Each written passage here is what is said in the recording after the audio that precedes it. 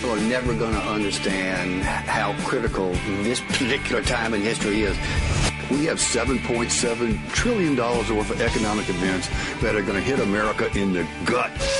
This is An Economy of One with Gary Rathbun, President and CEO of Private Wealth Consultants, the free market voice. Free market voice. Of the U.S., enhancing and protecting private wealth. Gary Rathbun has over 30 years of experience in making the best choices for you to keep more of what you earn. It's life, liberty, and the pursuit of self-reliance. An Economy of One with Gary Rathbun. This is our country.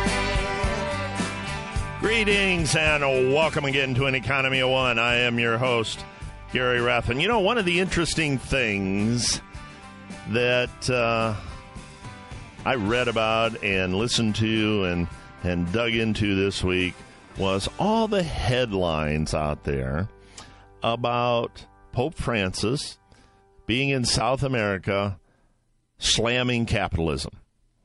And the headlines would read, and I'm paraphrasing, I didn't gather them all, but the headlines would say, Pope says that global warming is due to capitalism, that world poverty is due to capitalism, that poor people are sacrificed on the altar of money, and that capitalism is, what's the other one? Capitalism is the dung of the devil. And I'm one of these guys that believes in free market capitalism, lives his life in free market capitalism, thinks that is the only true path to liberty and freedom and growth in this country. And when I start reading headlines like this, it just kind of makes my blood pressure rise a little bit. So I asked my producer, I said, look, pull his speeches and let's see if the headlines are representative of what he actually said. And the fact is, the Pope not once in all of his talks said the word capitalism. Now, he did talk about money and corporate greed and individual greed. Talked a lot about the poor and how their labor and lodging needs to be upgraded. And I think the Pope probably has his heart in the right place. But I think that part of his vision is skewed from where he grew up. I mean, he comes from Argentina, the first Pope from that area. And he has a shall we say, a distorted view of what the market is all about. And you remember a couple of weeks ago, he came out with his statement on the environment and how we need to focus on that. And once again, the headlines read that capitalism is the fault of the environment issues and climate change and all that. Well, he didn't really say any of that. And he also qualified it in that encyclical that, you know what, the church is really not qualified to dictate policy or regulatory matters in these areas. So you got to be careful reading the headlines from what people interpret the Pope is saying, because both sides jumped all over it. The progressive, the liberal left side jumped all over it. How can you disagree with the Pope? Even a Pope knows that capitalism is bad. And, of course, then the conservatives and the right side jumped all over it that, geez, here's the Pope saying capitalism is bad, it's hurting the poor, it's hurting the environment, another socialistic type movement.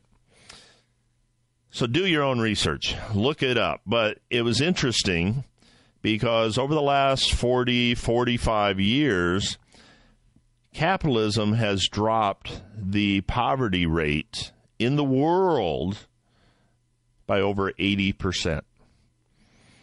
And the research I saw was from the American Enterprise Institute, and it based it on the number of people in the world that live on $1 or less a day. And the world went from 26.8% down to 5.4%.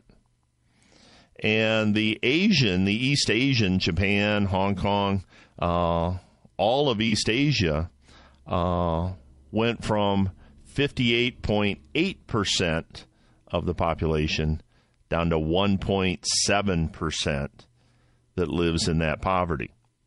Now, the reason for this is free market capitalism. Capitalism has brought more people out of poverty than any government policy ever. Cumulative.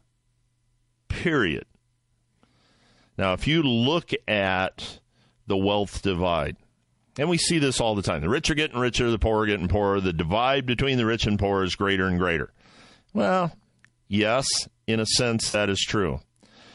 But let's use an example of me. Let's say I have an extra $1 million, and I stick that in the bank in my savings account at 0% or 1%, whatever interest rates are nowadays. I know it's nothing. Now, would you say that I'm being selfish with my money? I got $1 million. I just stuck it in the bank. I'm not sharing it with anybody. I'm not spending it. I'm not giving it to charity. Is that selfish? Well, let's think about that.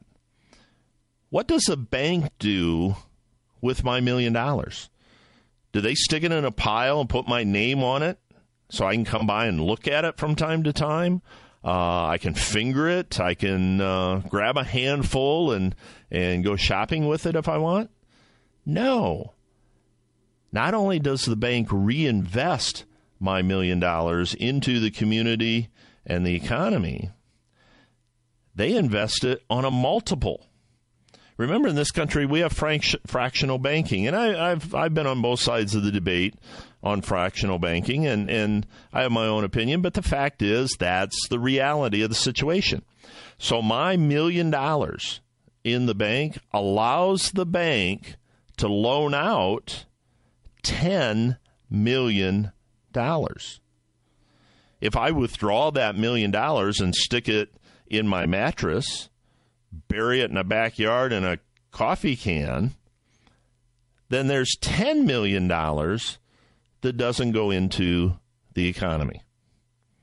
So it's very important for people who have extra money to save it, to put it in those accounts, to reinvest it in things. How many jobs are created by $10 million worth of loans? How much profit is created from those companies with $10 million in loans that get saved and multiplied again and again and again? This is what so many politicians in the past have riled against. This is classic trickle-down economics. And President Obama in 2011 said that trickle-down doesn't work, never has worked, makes a great bumper sticker, but it doesn't work. He also said that if you own a business, you didn't build that. Hillary Clinton has said similar things. I'm paraphrasing. I am not quoting her. Paraphrasing, but she essentially said, don't let anybody tell you that businesses create jobs, implying that it's government that creates jobs. Well, jobs are created by capital. And capital being saved multiplies tremendously in our economy. Jobs are created from production. Consumption is created from production. Nothing can be consumed until it's produced. By saving money, I am not being selfish. I'm creating the machine that makes our economy go.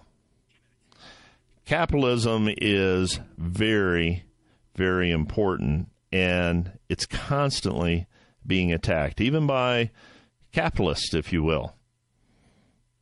Free market capitalism is what is necessary. We got to let the market do what it does and reach equilibrium. And this includes interest rates. I mean, we talk about the Federal Reserve all the time and controlling interest rates. And Janet Yellen this week came out and said, well, we're going to raise interest rates sooner than later, which probably means September or so. She'll raise interest rates a quarter of a point. But we need to let the market determine the price of things, the cost of things, and interest rates.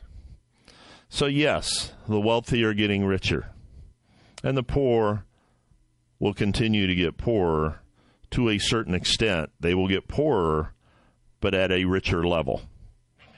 For example, like I said before, the number of people who live on less than $1 a day has gone down by 80% worldwide in the last 36 years, I believe, down by 97% in East Asia due to capitalism. Coming up, another example that really burnt my cookies this week. I'll share that with you. It's truly aggravating for me. And HUD is coming out with some goofy stuff also. An Economy of One with Gary Rathbun.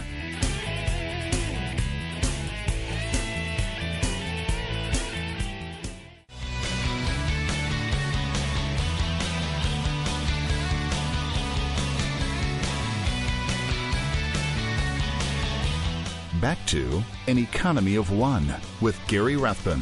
You know, I came across something this week that just fries my cookies. Do you fry cookies? Burns my cookies. How's that? And it's an example of something I talked about a couple weeks ago, that I'm getting tired of the cynicism, of the pessimism that prevails over the internet.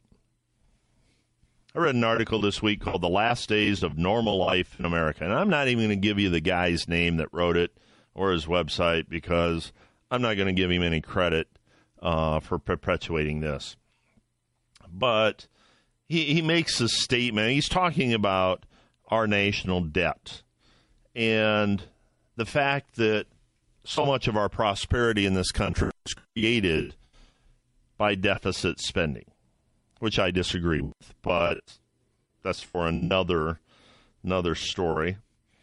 And he says we're about to enter the hardest times that any of us have ever known. And he talks about, uses the example of an individual that constantly makes foolish choices, and eventually it catches up with him. I mean, that's legendary. TV shows have been made around that. But then he goes on to say that we've been living a charmed life as a nation, even though we've been making foolish decisions and borrowing tons of money and that kind of stuff. Now, I can make the case for that. I understand that. And we are not as great as we could be in this country yet. But he goes on to say, once upon a time, we were the most loved country on the entire planet. Now, we are one of the most hated. You know what?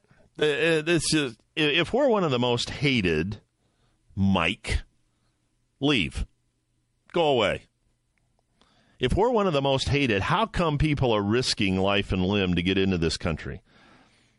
You never hear about immigration problems in the Middle East, immigration problems in Russia. There aren't boats of refugees and people floating into China. How come we're the country everybody's trying to get into if we're the most hated country? And to me, this is just dumbness. This is just stupidity to write stuff like this and put it out there. He goes on to say that the media is controlled essentially by 6 gigantic media corporations. Now, I don't disagree with that. Okay, I understand that. But he says, have you noticed how the mainstream media loves to divide us? Americans are more divided than ever, it seems. How can we ever hope to come up with any solutions for our nation if we spend so much time hating our fellow citizens? But this is just how the elite like it. They love to play divide and conquer. If we were united, we would be far more difficult to manipulate. Okay, there's so many things wrong with those sentences I just read. I don't have time today to go through them. But the fact is, we need to be individuals. An economy of one, if you will.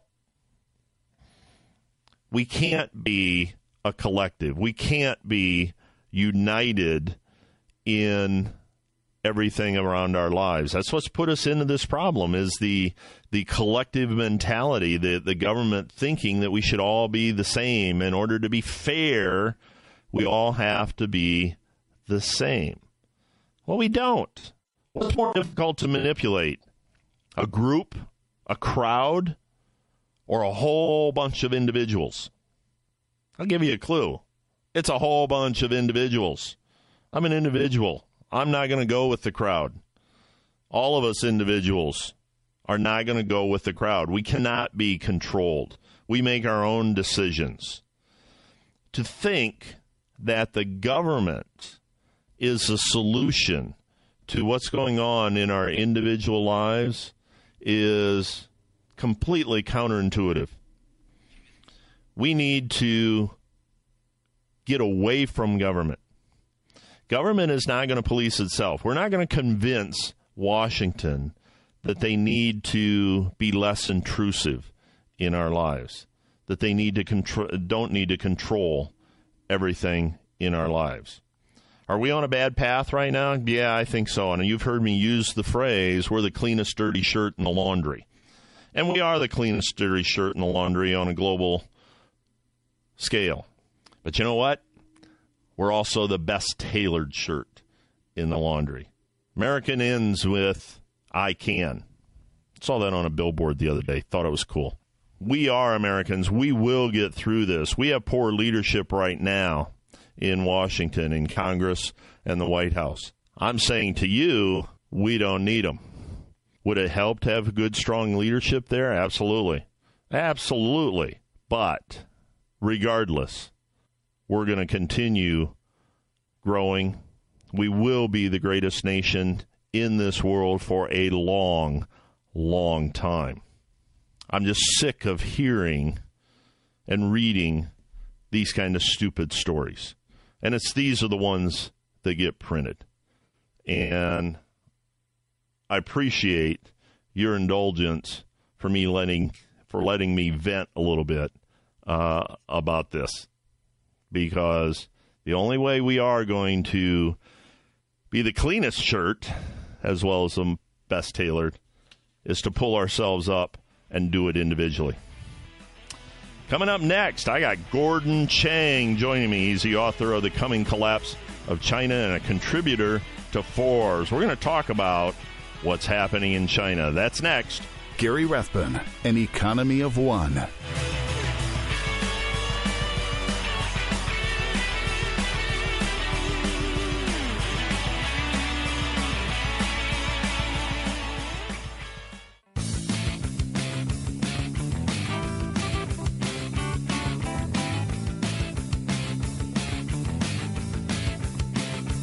Back to An Economy of One with Gary Rathbun.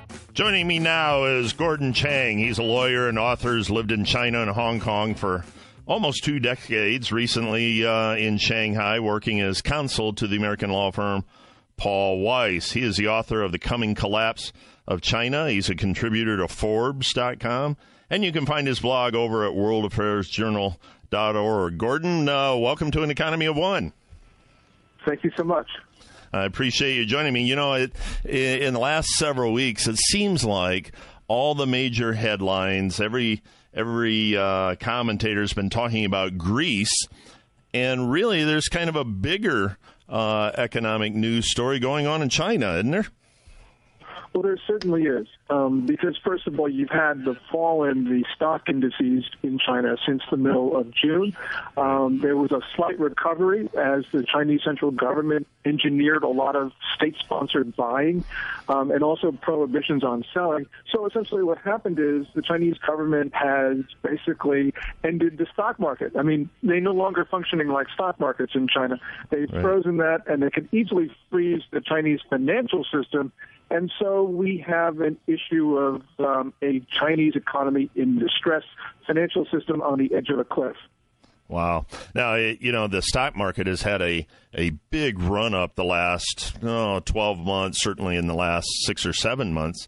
And a lot of that, I hear, is being driven by the ordinary average person investing in the market and using a lot of margin. Is that the case over there? Well, certainly. The amount of margin debt is enormous. Also, there's been a lot of surreptitious borrowing to put in the market. Essentially, this market rose from the middle of last year, not because of fundamentals, not because of a robust economy or corporate profits, but because the Chinese central government talked the market up. And they did that because other tactics to restart growth weren't working. So this was a desperate and indeed a reckless maneuver on the part of the Chinese government. Now, of course, what you had in the middle of June was an adjustment which was dictated by economic reality. And so at this point, we have a struggle between people wanting to sell and a Chinese central government that is essentially prohibiting them from, many of them, from doing so. And so there is this market versus government drama that we're starting to see right now. Now, you're an expert in this area and an expert on Chinese culture and government, that kind of stuff. What's this likely to go to? Is it going to mirror a 1929 United States kind of crash, or from what I understand, the controls and stuff, could it be a lot worse than that? Well, I think it could be worse because the American economy and political system survived the 1929 crash. It's not entirely clear to me that the Chinese political system, led by the Communist Party, will be able to get through this period. Now, they can postpone the onset of symptoms. They're very good at doing that in Beijing because you don't have a free market in China, and they do have a lot of levers they can exercise and influence the price of stocks and indeed other things as well. But ultimately, they've got a failure now because their economic model has run its course. There's too much investment. Monetary stimulus isn't working, and they're not willing to reform.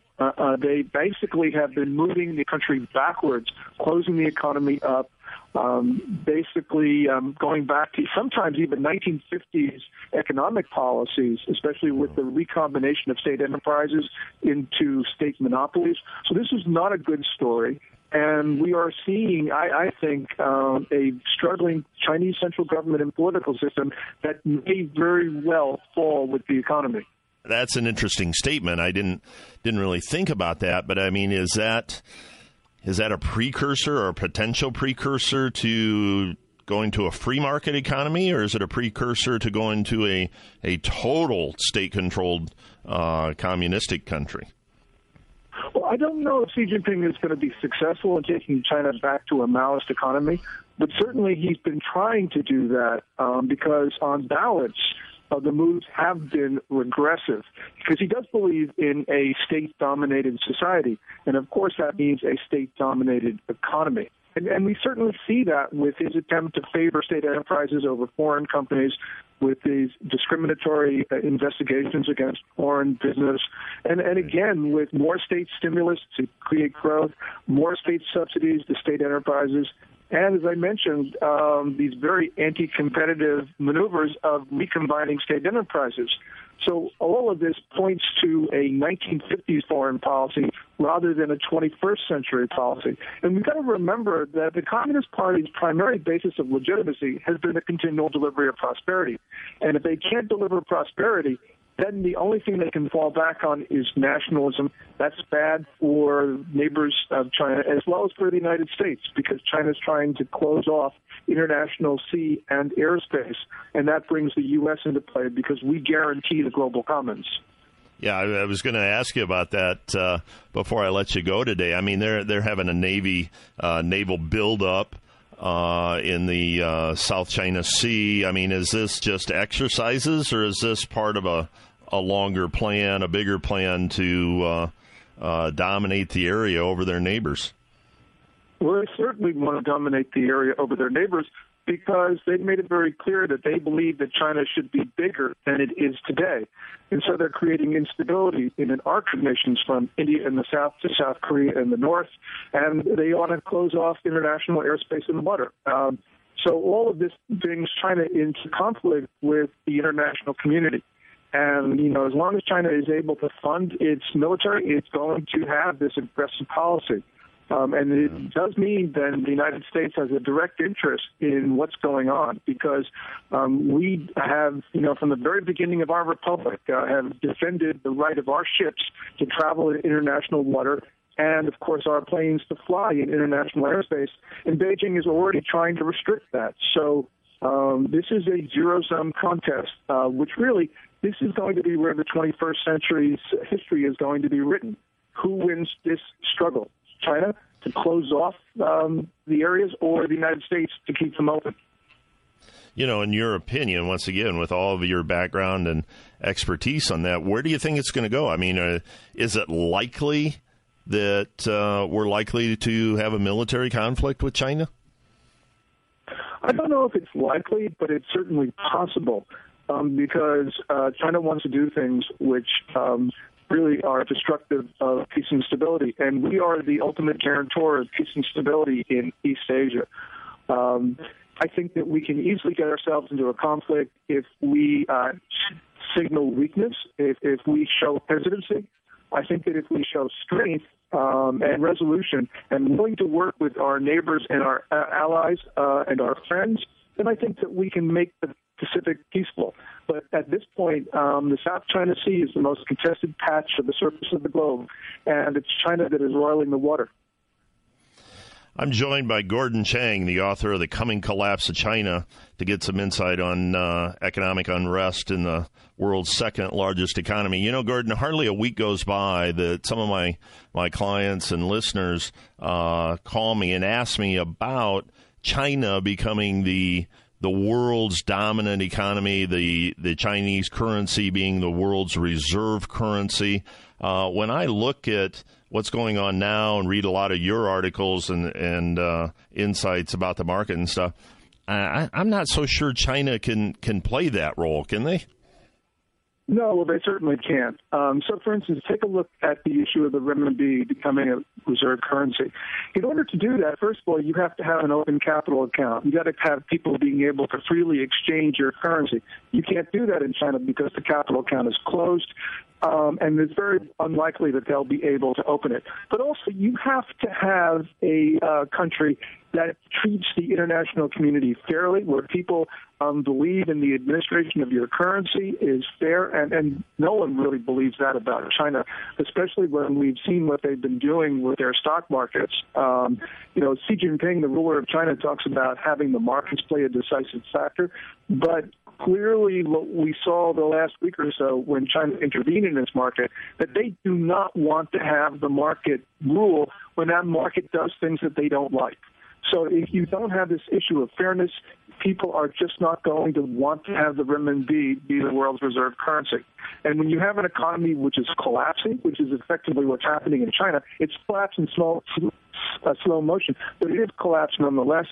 It really means that they will not be able to realize their ambitions in this regard.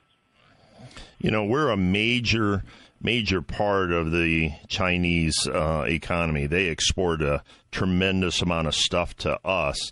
What does this turmoil, what does this chaos mean to our economy, our stock market, our finances over here? A lot less than people think, because we can fund our federal deficits without the help of the Chinese.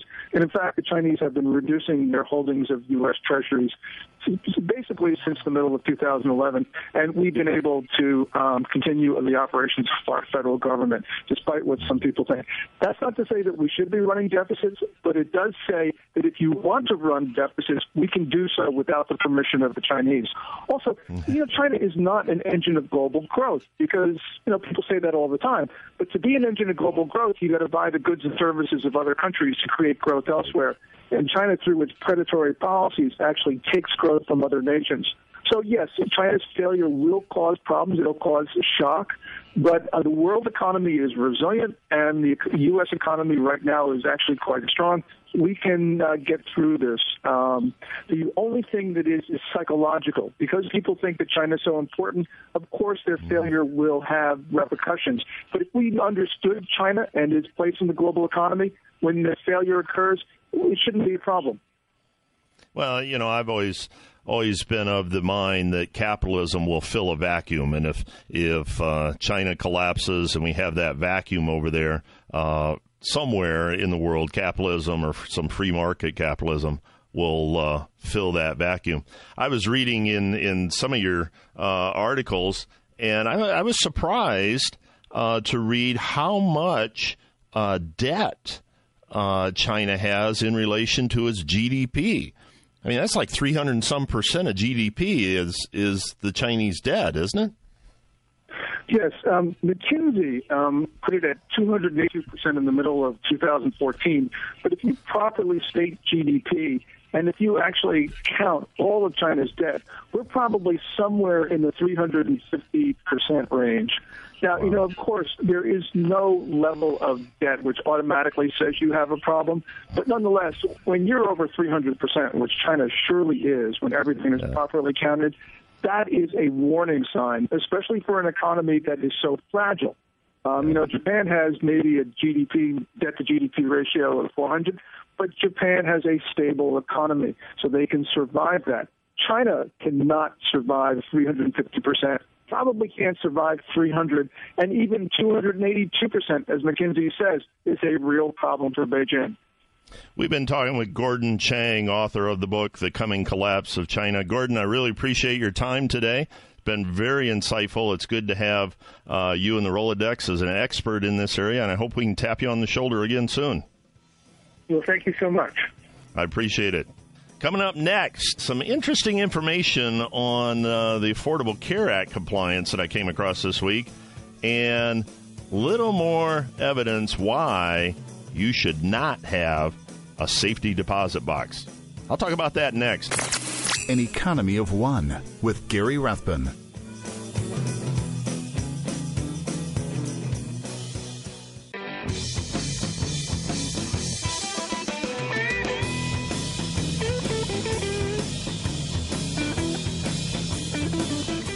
Back to An Economy of One with Gary Rathbun.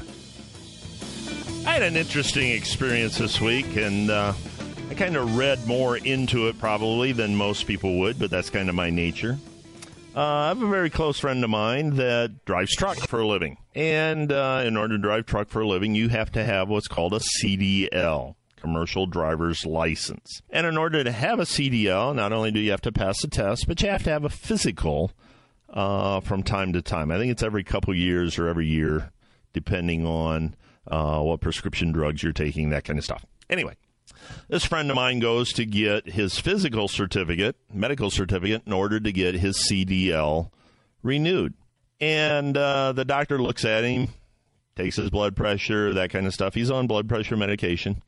And he says, I can't sign your medical certificate because your body mass index is higher than what the government standards say it should be.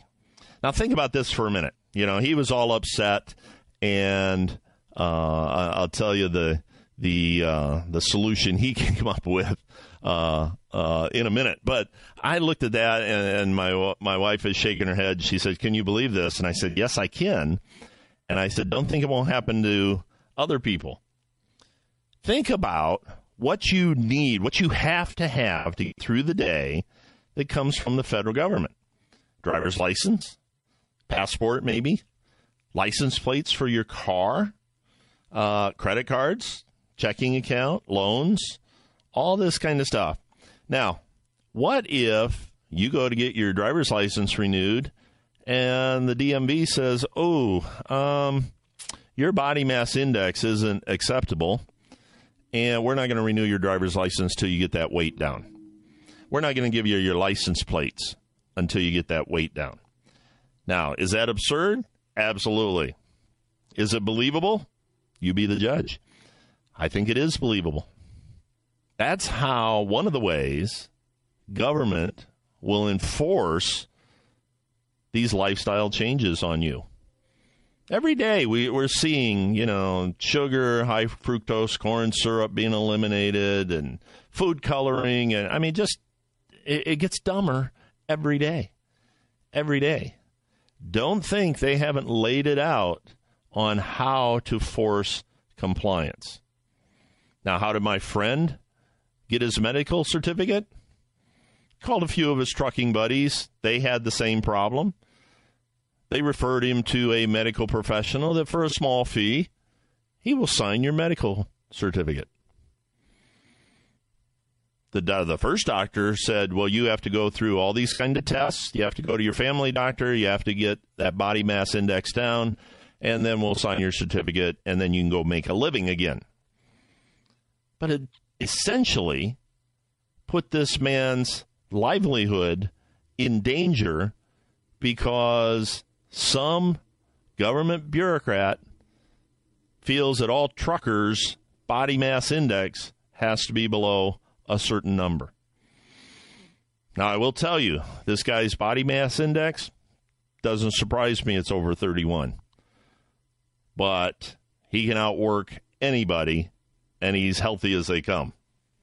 It's just a government standard.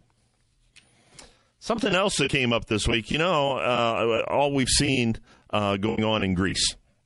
And last week, the Greece government decided they would have a bank holiday for 5 days or a week, and then they extended it for a week. Well, what's a bank holiday? Bank holiday means the banks are closed, so you cannot conduct business. You can't go there and get cash. Their ATMs eventually ran out of money. Checks aren't processed. Loans aren't processed. Nothing. It's a bank holiday. And my first thought when I heard this was not that the banks were closed and people couldn't get cash or anything like that. But one of the things many listeners, many of you have asked me about, and that's keeping money, keeping valuables in a safety deposit box. Well, what if you had a safety deposit box and your bank didn't open? You don't have access to that safety deposit box. When the bank does open, it's very likely they're going to follow you in the little room and see what you have in your box. Maybe inventory it. Maybe let the authorities know what you have in there. I have said for years and years and years, do not use a safety deposit box. Provide for your own safety. Have a safe. Use a private safety deposit box company. They are out there. The important thing is, if you're building up reserves and valuables for when the zombies come, you'll be locked out of your reserves. So it's very important to understand two things. One, having that insurance if you feel it's important. I'm not saying go buy a bunch of gold and silver and stick it in the ground somewhere, but if that's what makes you feel comfortable, do that. And two, make sure you have access. Access is the key. You can have all the wealth in the world, but if you don't have access, doesn't matter a whole lot, does it? So I just, in looking at what's going on in Greece, that was the thought that came across. I want you to have a great day. Be an individual. Be self-reliant. Be an economy of one. I'm Gary Rathbun. We'll see you next time. This is our country. The views expressed on this program do not necessarily reflect the views of this station. Listeners should consult their own financial advisors or conduct their own due diligence before making any financial decisions. Private Wealth Consultants is an SEC registered investment advisor.